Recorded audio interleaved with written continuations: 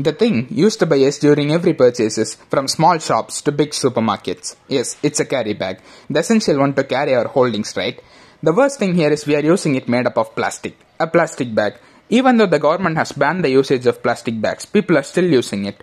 The only reason is it is inexpensive and easy to carry.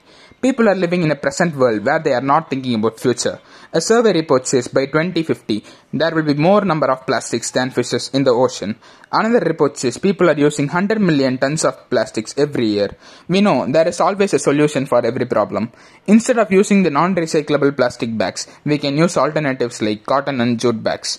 We should give the world clean, not the world to be clean to the future generation. The initiative to avoid plastic bags should be taken by each individual. It should start from your own home. This is the day to remember and not the day to celebrate. We can celebrate this same day when each individual takes their own responsibility. Be aware, think futuristic, do the needful for the next generation. This is me, Toastmaster Sachin, signing off along with our Toastmasters Club. Thank you.